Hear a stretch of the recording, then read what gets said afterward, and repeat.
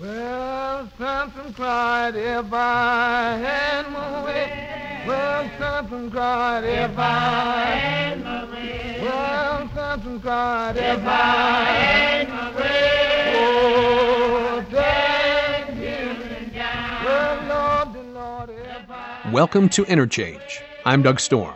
It's Tuesday, August 4th, 2020, just 2 days past the birthday of James Baldwin. The title of our opening song from the compilation album Mississippi Saints and Sinners, If I Had My Way, I'd Tear This Building Down, serves as an epigraph to Baldwin's 1972 masterpiece, the essay collection No Name in the Street, which features heavily in our program today. From Another Country, James Baldwin's Witness of America.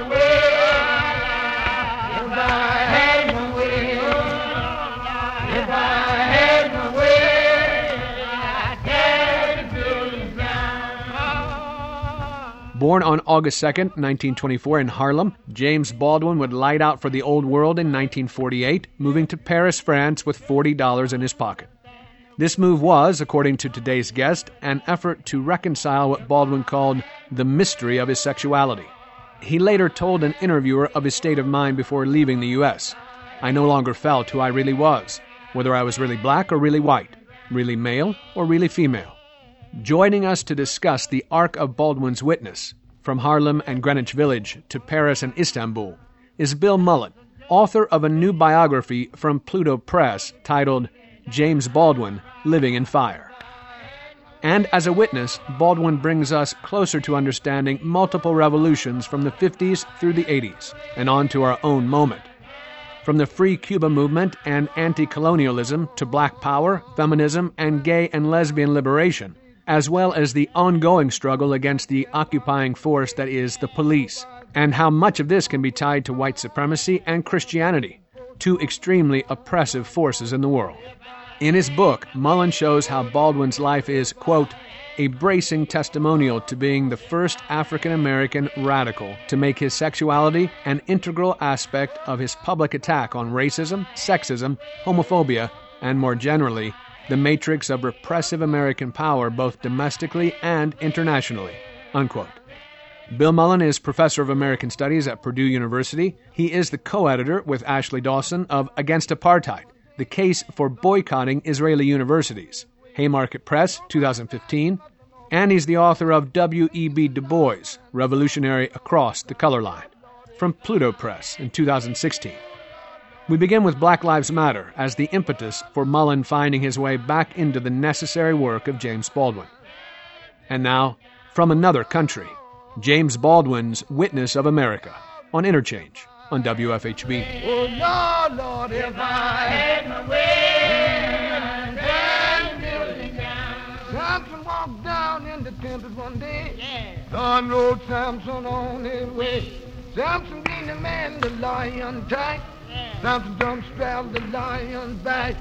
Nobody that him is awful strong.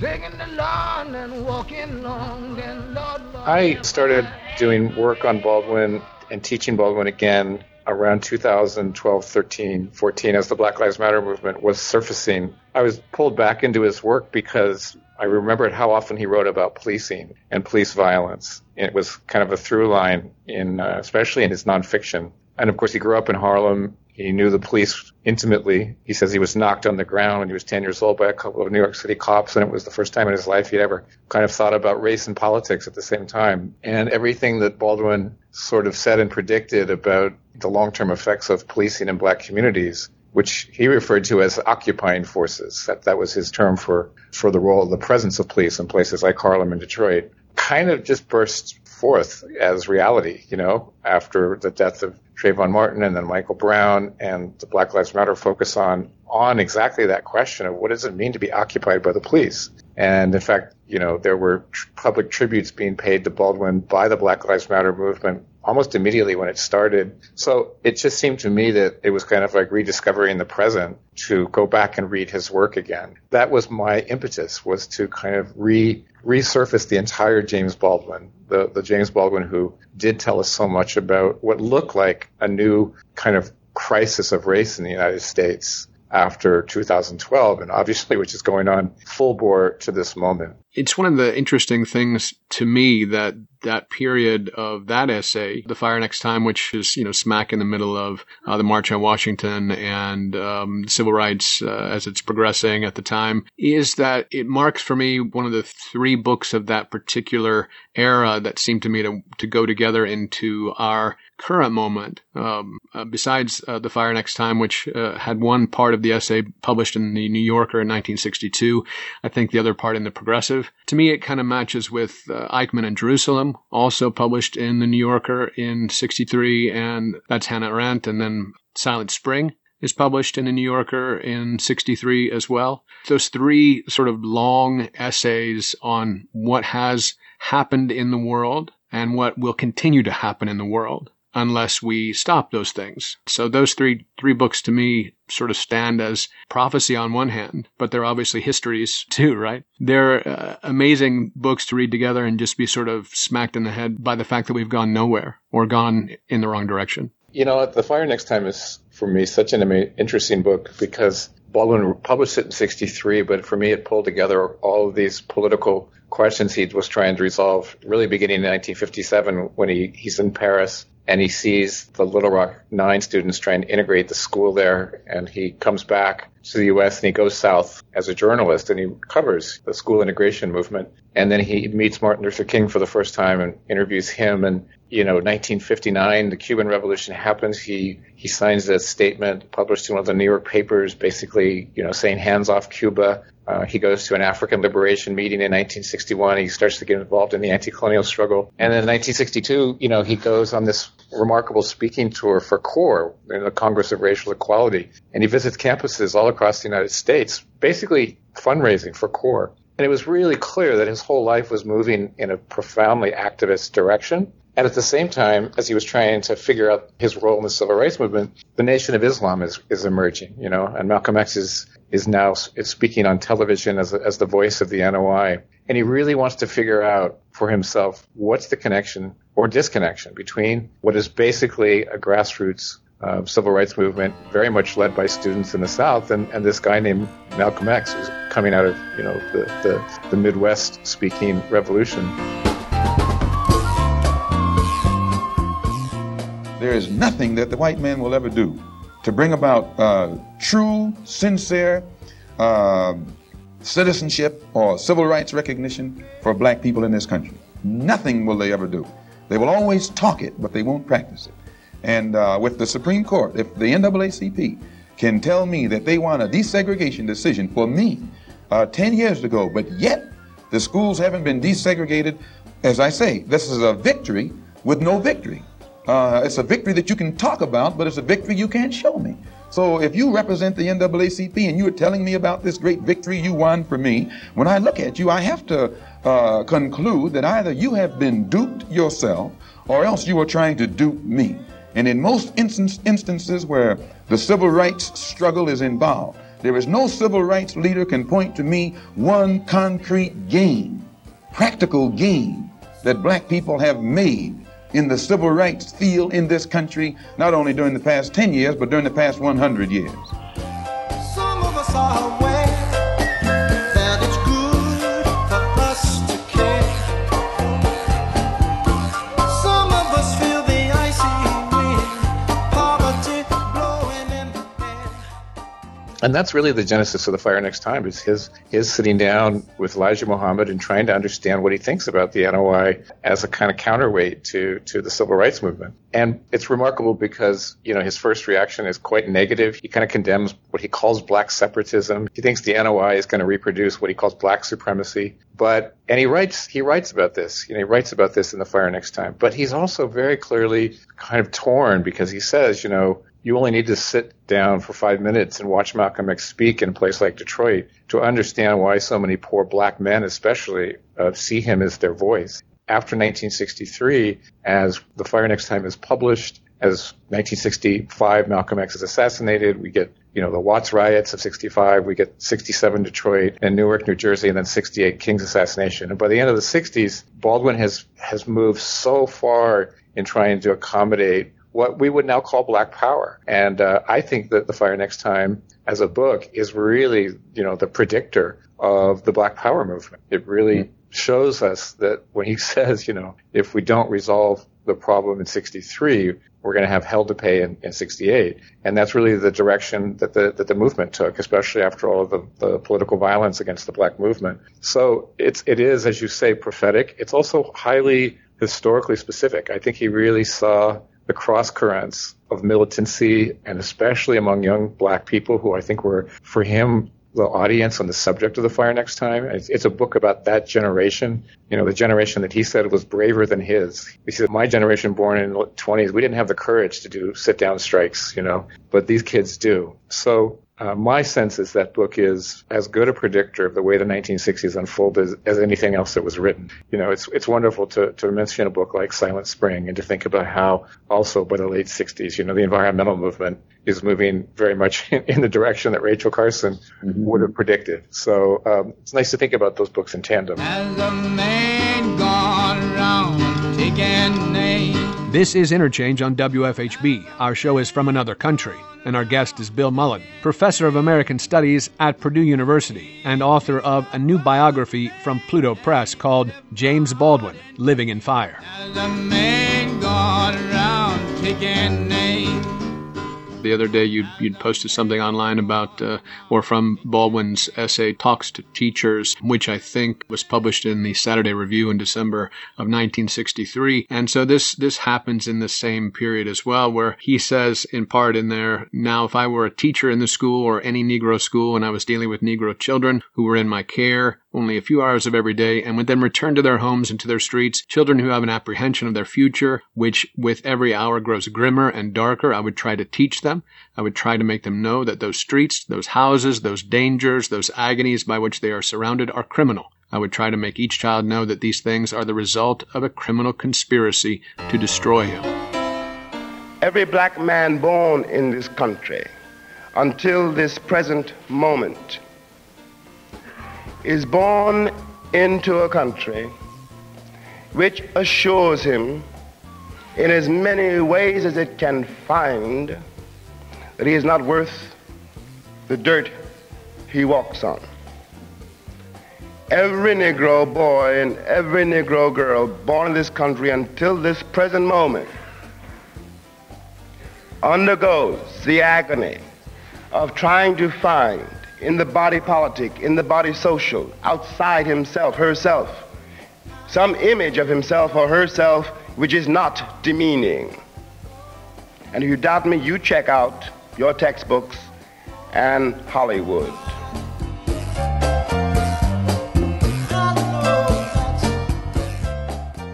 I write a lot in the book about the role of education in Baldwin's life, and in particular one of the few white teachers he had as a young man who began to take him to movies and theater and talk to him about politics when he was about 12 years old, and had a profound influence on his life, kind of, as he put it, started to kind of wake him up to the complex politics of the world in the 1930s. And I think that essay, her name was Bill Miller, and they remained lifelong friends. And Baldwin corresponded with her till the end of his life. He was so indebted to her for, as he saw it, transforming his own education into something that had political content and was very affirming of him as a young black boy. So I feel like in some ways Bill Miller is kind of a specter behind that essay, but also thinking about 1963, Baldwin is talking to teachers who are talking to that generation that is going to make the civil rights movement. Right? Those kids who are 8 or 9 years old, who he says need to understand that there is a conspiracy against them.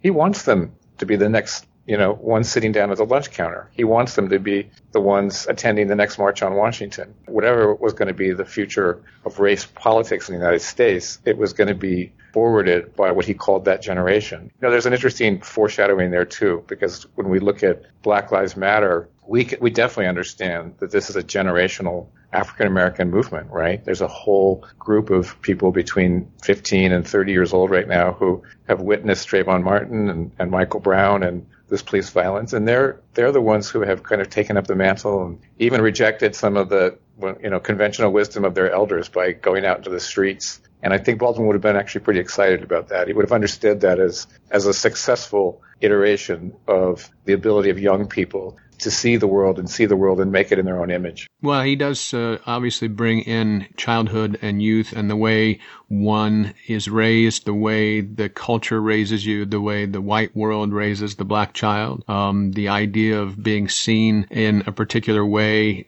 scarring you in some sense, right? Of making the person you're going to be. And if you're raised in a ghetto, then you're a ghettoized personality in a lot of ways, and having to struggle with getting out of that is part of what education means to him. Yeah, and a lot of people listening to the show may know his book Go Tell It on the Mountain, which is his first novel, and it's very autobiographical. It's the young boy who's the protagonist, whose father wants him to become a preacher, is very much young James Baldwin. The Harlem setting is very much his Harlem. The struggle with the church. Interestingly, he was a very effective preacher for a few years, but by the time he finished high school, he just kind of broke with the church. At the same time, he broke with Harlem and decided to go off and become a writer. And embedded in that youthful struggle was the struggle of his sexuality. And when you read the novel carefully, it's very clear he's trying to find a way to articulate to readers and to himself, what did it mean to be a young gay black man growing up in a conservative Christian setting in a place like Harlem in the 1930s, which really didn't have a lot of room in its heart for people like him. And so that youthful struggle was also something that propelled him out of Harlem into writing, into, I think, the exploration of different kinds of identity, not just race, but sexuality in his work. And so in some ways, that autobiographical novel from early on is just another sign of how much he understood the psychological development of the black child as full of portents about not only what the individual could be, but what kind of political role and political positions they might take in society.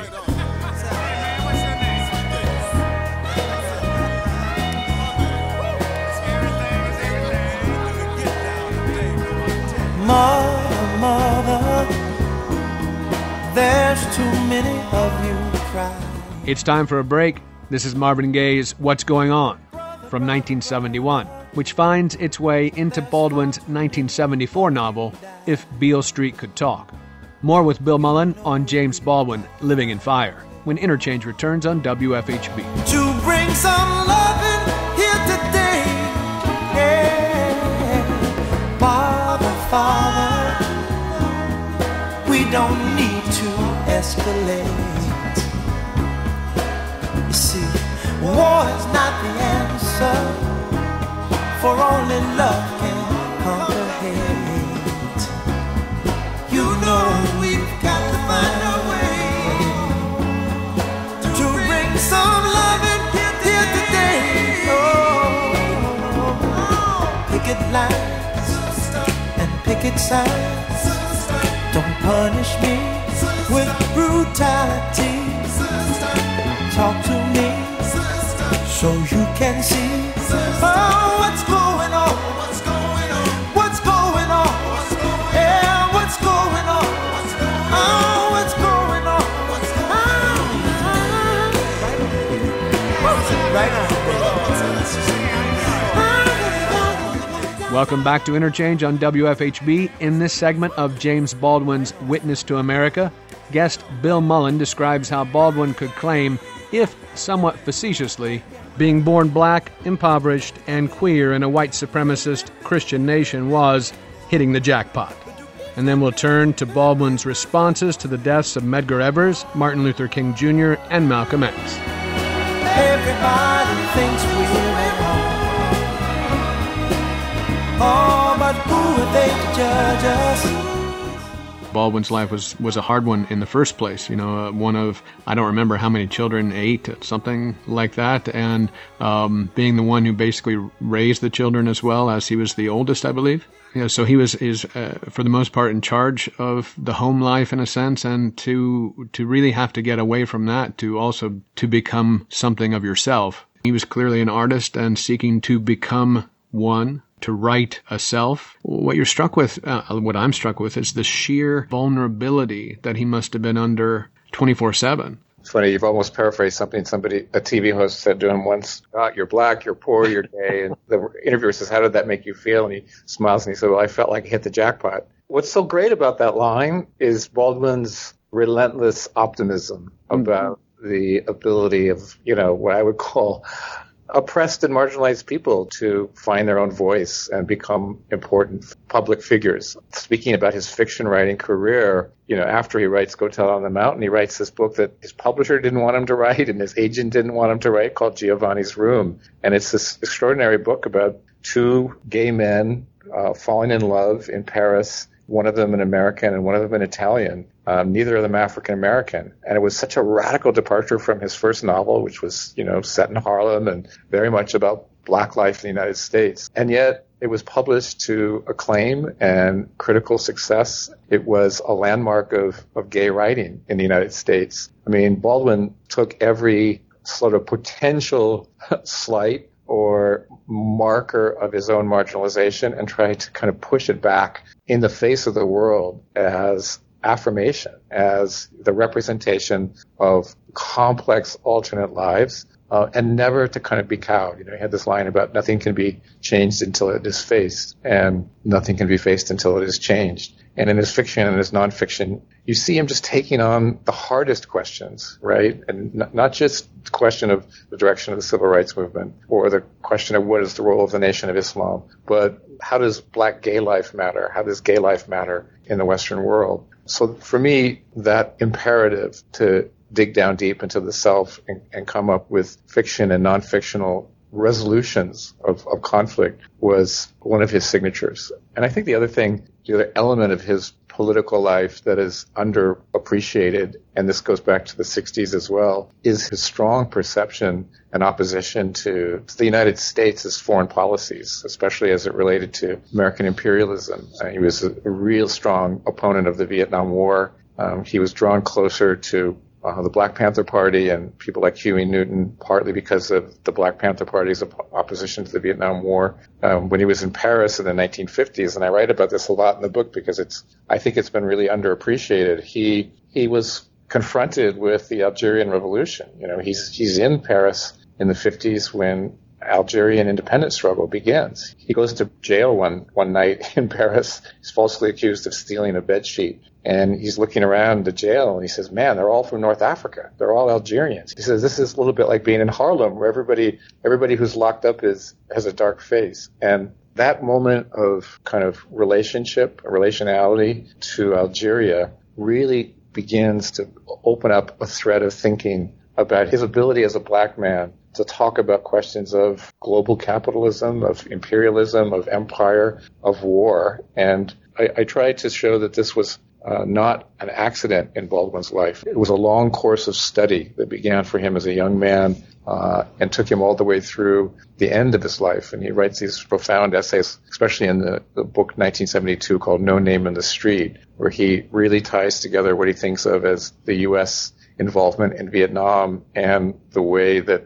black folks are domestically repressed within the United States, kind of adopting the argument that the black left had made that to oppose the war in Vietnam and to stand with Vietnamese liberation struggle was parallel to standing for black liberation here at home. Well, he does make the point, as you say, throughout the occupied territories of the ghetto in particular, and there is clearly the domestic policy is foreign policy. Then as you note in France as well, there's a domestic/foreign policy there too with the quote-unquote dark other. I think you're familiar with the book he wrote about what were called the Atlanta child murders, early 1980s, in which we had more than 25 young black boys just begin disappearing in the city of Atlanta and showing up murdered. And he was asked to go down and write a journalistic piece about this and ended up writing a book about it. Of course, this is the early Reagan years. So he knew Ronald Reagan as a longtime Cold War conservative with very little love for black people. And when he writes this book about the Atlanta child murders, he wants to make kind of 2 points in the book. And one of them is that this disappearance of young black children in Atlanta and the lack of public outrage about it is just part of the long history of quiet violence against African Americans. And he sees it as actually symptomatic of the Ronald Reagan world. And the other point that's quite interesting about that book, and I think is relevant to thinking about the long arc of the United States, was he says, look, at Atlanta is now being raised up in the early 80s as, kind of the new black Mecca and the locus of this giant prospering black middle class, which it does indeed have. But he says if you just scratch beneath the surface, you see the fragility of black life quite clearly. You still see it's possible for black children to just vanish. One of his many, many, I think, other skills was his ability to see the implications of economic inequality in all kinds of ways, and to know that just because a few people were going to make it through, many others would fall behind. And I think that's actually another message of the Black Lives Matter movement is we actually did have a black president, but we also had one of the largest social protest movements against racial violence under that black president. And how does one square that circle, right? Well, that book was Evidence of Things Not Seen, is that right? That's correct, yeah. I think you note Reagan features in one of Baldwin's poems. Staggerly Wonders is the name of the poem. It's a very long poem. It's in 4 parts. I think it's about 17 pages. But Reagan appears in a section along with Duke John Wayne also. Baldwin loved movies. He wrote a whole book about going to the movies called The Devil Finds Work, which a lot of people who love James Baldwin don't even get to that book. But he was a film critic, In that poem, he does compare Reagan to John Wayne, and he sees them as 2 versions of the cowboy, right? And he says we're still living, meaning people like him, are still living in a Wild West. It reminded me of the speech he gave at Cambridge when he was debating William F. Buckley, and he said, I loved going to the movies when I was a child. I loved Westerns. He said, it wasn't until I grew up that I realized that the Indian was me. In the case of an American Negro, born in that glittering republic, and in the moment you are born, since you don't know any better, every stick and stone and every face is white, and since you have not yet seen a mirror, you suppose that you are too. It comes as a great shock around the age of 5 or 6 or 7 to discover that the flag to which you have pledged allegiance, along with everybody else, has not pledged allegiance to you. It comes as a great shock to discover that Gary Cooper killing off the Indians when you were rooting for Gary Cooper, that the Indians were you.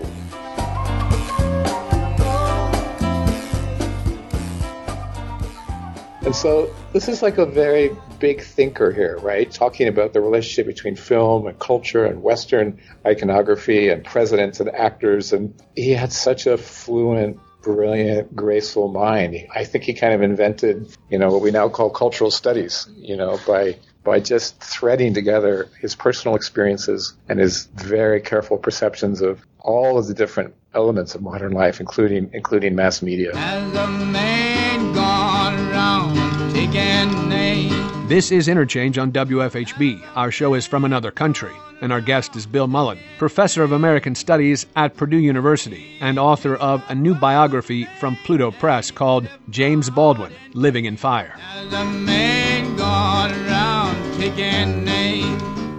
Let's try to think a little bit about that civil rights era and Black Panthers and Black Power. Obviously a very, very important time and a very, to say the least, disappointing time, obviously, and a harrowing time for people like Baldwin, who was friends with Medgar Evers, assassinated, Martin Luther King assassinated. I don't know if he was exactly friends with Malcolm X, but another leader assassinated. There's a clear period of hope that really turns into that fire that is coming. Yeah. His relationship with Medgar Evers, who was the NAACP organizer who he was very close with and was killed in 1964, was a real turning point for him, turning him, I think, more firmly in the direction of something like a militant response to racism, especially in the South. Baldwin was also a playwright. He wrote a fabulous play called Blues for Mr. Charlie, which is really a meditation on the death of Medgar Evers and also Emmett Till, the young black man who was killed in 1955, lynched in the South. Just asking the question of how can the Southern civil rights movement contend with such agonizing violence. Malcolm X, by the time he was killed in 1965, they're not the best of friends, but they had begun to become closer. And after he died, Baldwin wrote a retrospective piece. It's part of his book, No Name in the Street. He says, I look back at the early 60s and there I was on TV basically accusing Malcolm X of, fostering black supremacy. He says, I was like the good Negro in that scenario. And he really understood by the end of the 60s how fundamentally correct, or at least predictive Malcolm X's own words were about the intractability of race. Power was not going to concede without demand, as Frederick Douglass put it. And I think you see him in 67 and 68 coming around this group called the Black Panther Party, and these young men who are exercising their right to bear arms and following cops around Oakland to make sure that they don't shoot black people. And he's like, you know what? I think this is what the moment demands. He said, in effect, the Black Panther Party is, and Black Power is, the correct response to the conditions that we're in. That was an evolution in his thinking. And I really would recommend readers read this book, No Name in the Street, which I think is one of the underappreciated masterpieces by Baldwin, which really is a reconsideration of both the civil rights movement in the 50s and the civil rights movement of the 60s, in which he comes to, sort of darker conclusions, which is to say he feels a sense of betrayal. He said when King died, it's not that the movement died, but he said some part of our hope died. And I think he understood hope as political will, the political will to keep marching and keep stepping forward. I argue in the book that one of the things that makes him special is he always said, I don't have any choice but to be an optimist. He says, I'm alive. And if I give up that, I'm giving up on life. And so No Name in the Street is a book, I think, where he's also moving into, let's see, how old is he when he writes that book? 48 years old. That for him was midlife. He was aware of his own mortality. And I think, there's a shadow of questioning about what his life as an activist and writer meant too, and what should be his next step. So it's a highly personal, but again, very, very much a public-facing book about the legacies of the 50s and the 60s. Yeah, I think he calls himself at one point the great black hope of the great white father, or he was beginning to become that. That's exactly his phrase. Exactly. Yeah. I can't be a pessimist because I'm alive. To be a pessimist means that you have agreed that human life is an academic matter. So I'm forced to be an optimist. I'm forced to believe that we can survive whatever we must survive. But the future of the Negro in this country is precisely as bright or as dark as the future of the country. It is entirely up to the American people and our representatives. It is entirely up to the American people whether or not they're going to face and deal with and embrace this stranger whom they maligned so long. What white people have to do is try to find out in their own hearts why it was necessary to have a nigger in the first place. Because I'm not a nigger, I'm a man. But if you think I'm a nigger, it means you need it. The question you've got to ask yourself, the white population of this country has got to ask itself, North and South, because it's one country, and for a Negro, there is no difference in the North and the South. There's just a difference in the way they castrate you. But the fact of the castration is the American fact. If I'm not the nigger here, and you invented him, you the white people invented him, then you got to find out why. And the future of the country depends on that, whether or not it's able to ask that question. Some of us feel the icy wind, poverty blowing in the air. He struggled with depression. He did attempt to kill himself. He had very difficult romantic relationships in his personal life. He struggled with celebrity. I think he wanted his words and his ideas to be well known, but I think he was sometimes uncomfortable being in the spotlight. There was enormous demands put on him. One of the reasons it took him sometimes a long time to finish his books, that he would be on one hand, traveling as a journalist to cover the civil rights movement, working on a new play, going to see another play open in New York, lots of requests for interviews, public speaking engagements. It was an exhausting personal life for a man who was not always the most physically strong. And I think you see in his letters, especially, I was struck in his letters from the 1950s. Even when he's about to turn 40 years old, he has these flashes of mortality, which had to do with, going back to kind of your original question, this complex young black man growing up gay in a world that was oftentimes just saying, no, we're not going to take you seriously. And as much as he fought back against it, it certainly weighed on him. I think a moment that I do talk about to return to the late 60s is the way he was vilified by some African-American radicals for his sexuality. Eldridge Cleaver writes these, who was the minister of the Black Panther Party, these awful words about Baldwin in his book Soul on Ice, basically calling him a race traitor and a lover of the white man because of the fact that he was openly gay. Those words hurt him a lot, and he wanted affiliation with the Black Power movement. So in all kinds of ways, and I do try to touch on this throughout the book, and every moment of his life, his childhood, his adolescence, his going to Paris, which I also think to some extent was flying into what he hoped would be some sexual freedom, leaving America. He carried the questions and the baggage, right, of being queer in the Western world, oftentimes with a lot of gravity. He also had Huey Newton stand with him, right, or stand with the lesbian and gay movements at the time? He was close with Huey Newton, and Huey Newton did give a speech where he really himself tried to address homophobia in the Black Power movement and on the left. Yeah, I think that's the speech you're referring to. We've had meetings with the homosexual representatives of the homosexual group and also the Women's Liberation Front. Now, the homosexual group have been oppressed so much and so badly until it was hard to convince them that the Black Panther Party is relating to them.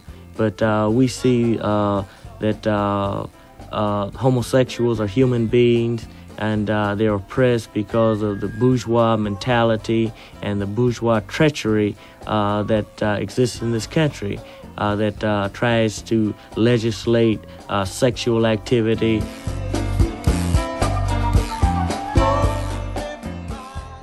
And I'm absolutely sure that the Baldwin-Cleaver situation was partly behind his thinking that he needed to do this, and also this emerging gay liberation struggle, which is happening simultaneous with the Black Power movement. Huey Newton says, basically to his black comrades, we only rise together.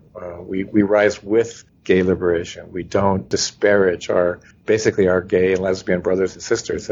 It's a really important speech too, because there is sometimes a tendency to caricature the way that, say, Cleaver contributed to this caricature of overriding homophobia in the Black Power movement. That would not be true. It's an interesting moment because you kind of see the ripples in the pond that James Baldwin created just by his presence, by his stature, by his importance, because the Black Panther Party knew, too, how critical he was. They were close readers of many things, including a book like The Fire Next Time. I just found joy. I'm as happy as a baby boy with another brand new choo-choo joy. When I met my sweet Lorraine. It's time for another break. This is Nat King Cole with Sweet Lorraine, a live performance from 1958 featuring Oscar Peterson on piano and Coleman Hawkins on saxophone. Stay with us for more on James Baldwin as a witness to white supremacy when Interchange returns on WFHB. Now when it's raining, I don't miss the sun, because it's in my baby's smile. And to think that I'm the lucky one that will lead her down the aisle. Each night I pray that no one will steal her heart away. I can't wait until that lucky day when I marry sweet Lorraine.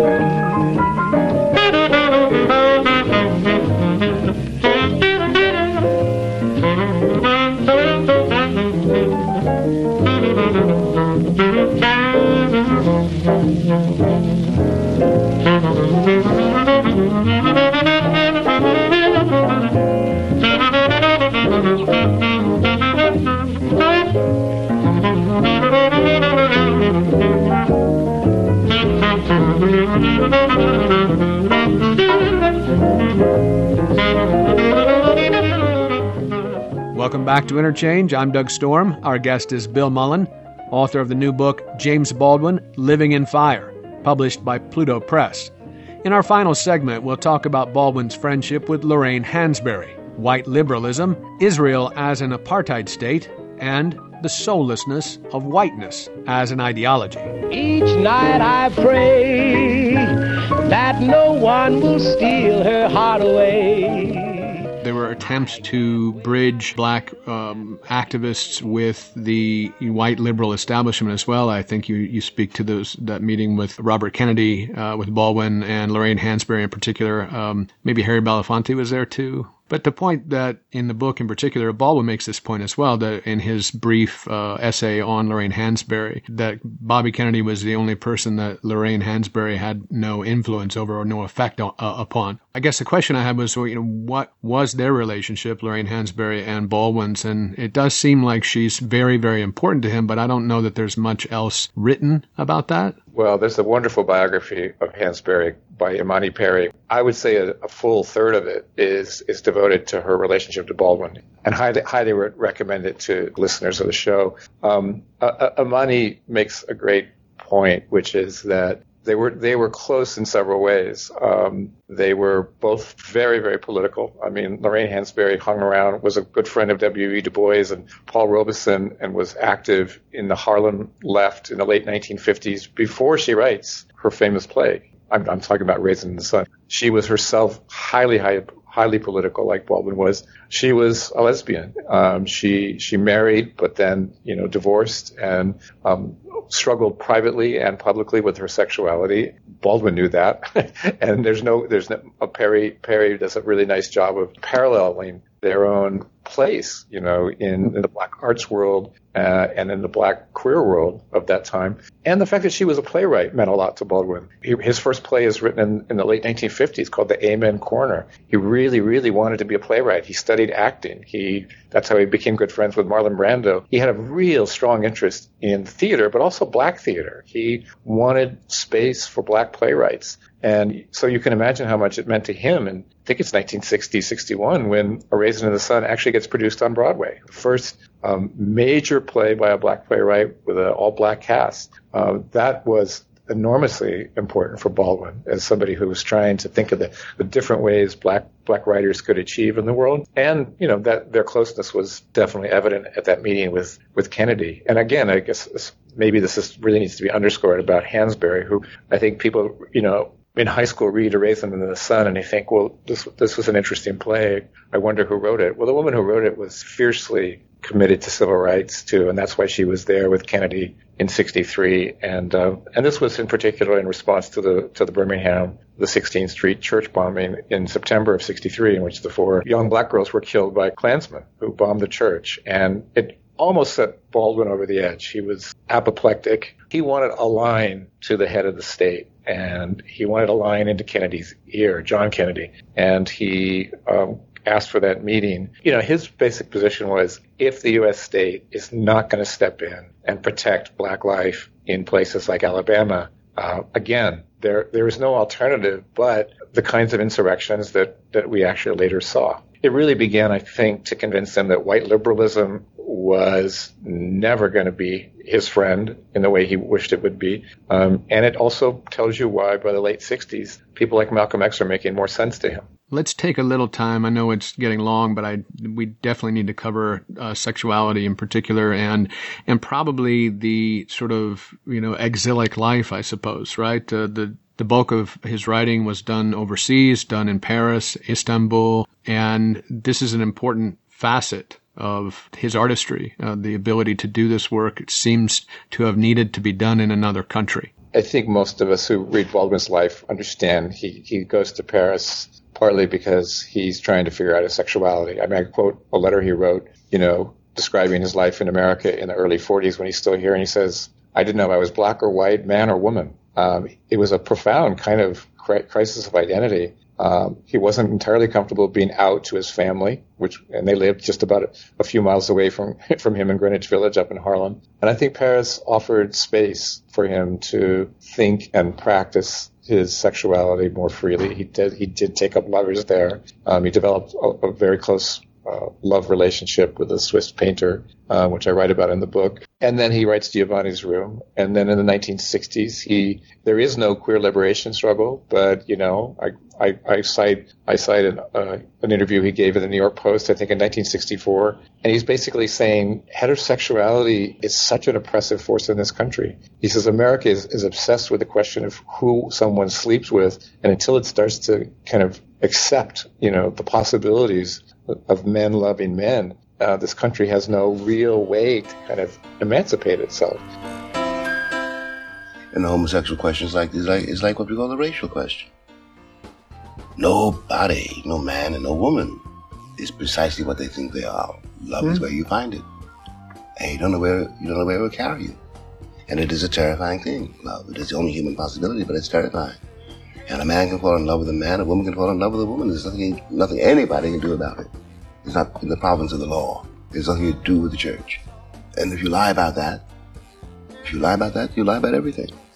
And no one has a right to try to tell another human being whom he or she can or should love.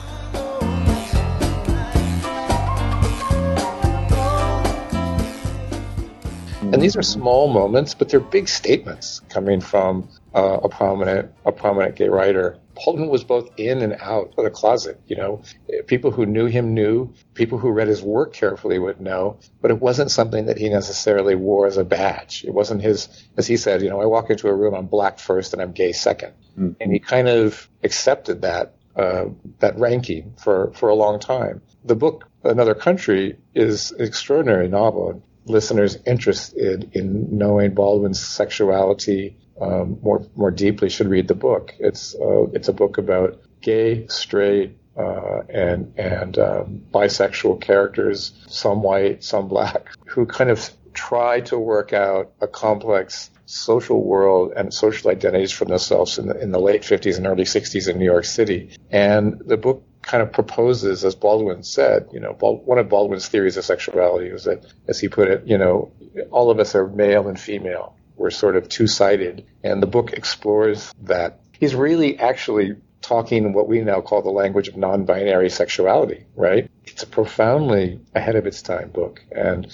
not read enough. And the title is also lovely because I think for Baldwin to be queer, to be non-binary, to be bisexual was to live in another country. There's many meanings of the book. And one of the really good works of scholarship on his sexuality, I think, is a book about the years he spent in Istanbul, which, again, for a lot of more casual fans of Baldwin, very few people know he lived in and out of Istanbul for almost 10 years in the 1960s. And again, had romantic relationships there with Turkish men, involved himself in theater productions as a director in Istanbul. The last thing I was to say, in his later novels, Just Above My Head and Tell Me How Long the Train's Been Gone, which people don't read with the regularity of the early books, they're wonderful books because he begins to have black, openly gay characters as protagonists for the first time. He begins to explore homoeroticism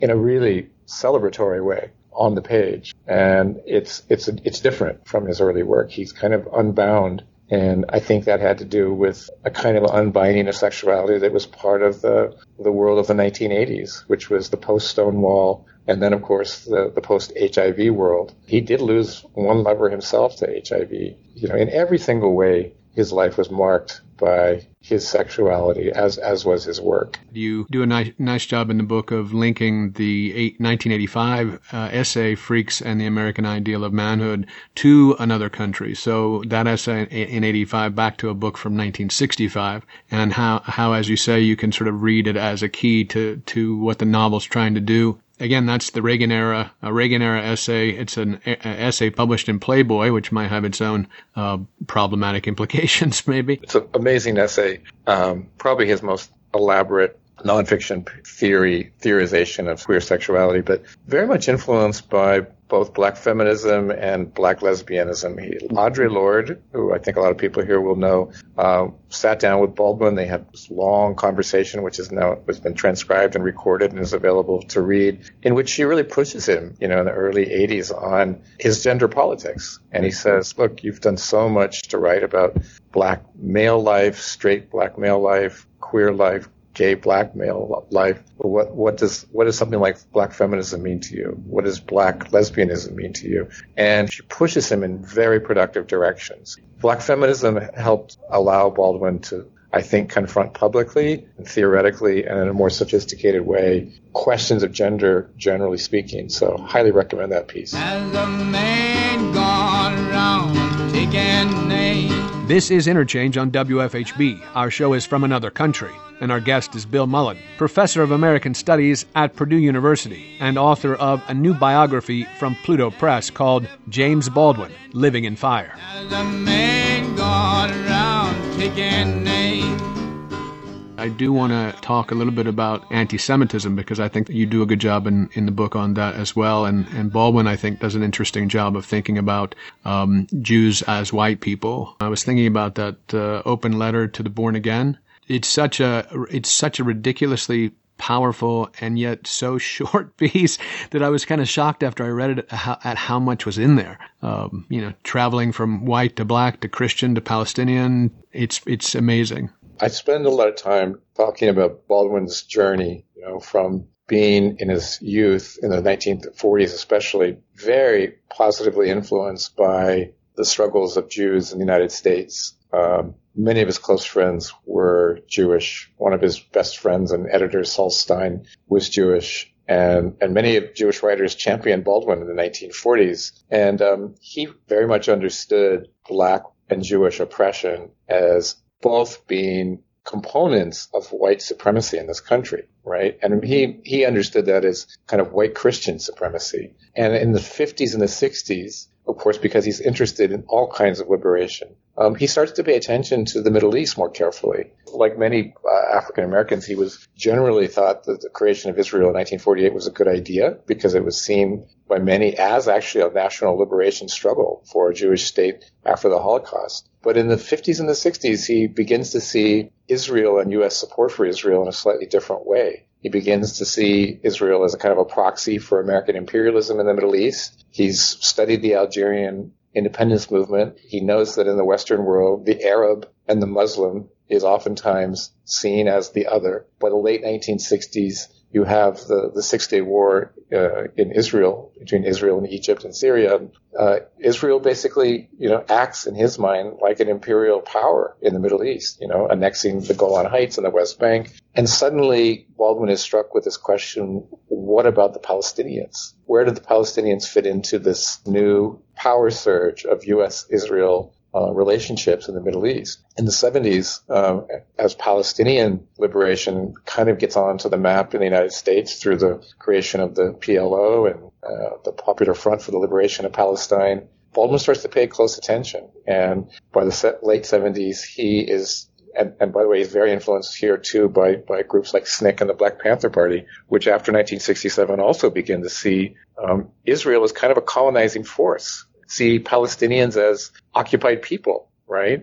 Within the state of Israel. So Baldwin starts to move. He starts to move in a more critical direction of Israel. And at the same time, he's struggling with anti-Semitism in the United States, which obviously he opposed profoundly. He was against racism of all kinds. I talk about a moment in the late 60s when there definitely was an element of anti-Semitism, and I mean real anti-Semitism, that he saw creeping into especially some quarters of the Black Power movement, and he wanted to reject it. And he wanted to say two things. He wanted to say, you have to stand against anti-Semitism always, as an activist and as a thinker. At the same time, you need to be able to criticize imperialism, and that might include the actions of a country, a state like Israel. And you have to be able to understand that in a country like the United States, Jews who have been victims of history in so many ways have also become, in his mind, assimilated into a power structure which has allowed them some kind of white privilege. It's a very nuanced essay, to my mind, which is trying to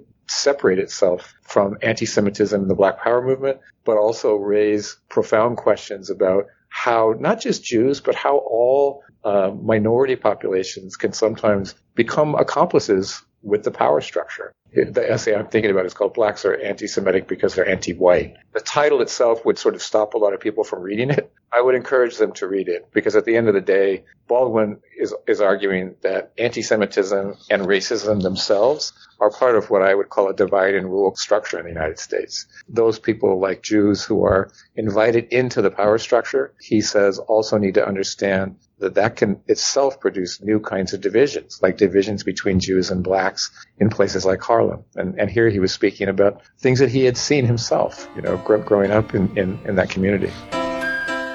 When one takes the road to power, it seems to me that the white world proves this. One ends up where the white world is. What has happened in the country since World War II has not been because white people have suddenly changed their minds or become more generous or any of those things. What has happened is the power is beginning to shift.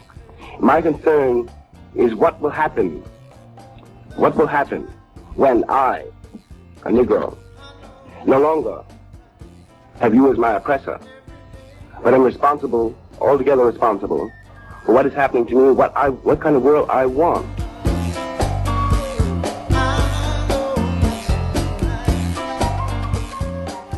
But I think one of the things that is hard to convey sometimes is the way we talk about whiteness. Baldwin throughout critiques America generally, as something that has no, I was about to steal Gertrude Stein's words, right? That whiteness has no there. And it's an emptiness and it's a soullessness in a lot of ways. And that's whiteness. It's not necessarily all people and it's not color necessarily. It's what this country is, though. Those of us in the university like to say, well, we understand that race is socially constructed now, right? Race is created by historical circumstances. And Baldwin was one of the first people, I think, to show us that whiteness is actually socially constructed, and it's constructed through John Wayne's role in cowboy movies. And he wrote a screenplay about the life of Malcolm X. And he went to the film studio and they said, we really like this. We just want Malcolm X to be played by a white guy.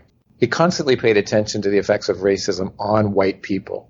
He argued constantly that ending racism will actually liberate white people too, because he says it's a cancer. It destroys their souls. One of my favorite lines of his, he said, as long as you think you're white, there's no hope for you. And so that meant that whiteness could be unthought, or at least it could be thought through, And I think of a lot of his writing was very much, directed at white readers, right? I mean, as you said, he published in Playboy, he published in The Nation, he published in the New Yorker magazine. These were white establishment publications. And so he attacked whiteness and white readers very directly to try to call out what we would call their subject position. Not necessarily to talk about it as whiteness as privilege, but as white supremacy as a social force that had to be dismantled, and he thought white people could participate in that dismantling. And I think that that's a way of understanding why some of his writing was focused on, the white majority. He realized that you really weren't going to have a social change in this country of any magnitude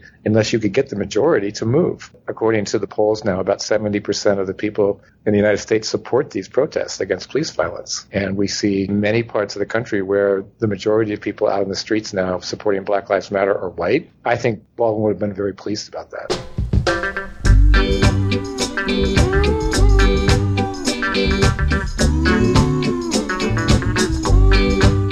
That's our show. We'll close with Go Tell It on the Mountain, performed by Peter Tosh and the Wailers. Go tell it on the mountains, over the hills and everywhere. Go tell it on the mountains to set my people free. Thanks to Bill Mullen for joining me via Skype to discuss his latest book, James Baldwin, Living in Fire, published by Pluto Press in their Revolutionary Lives series.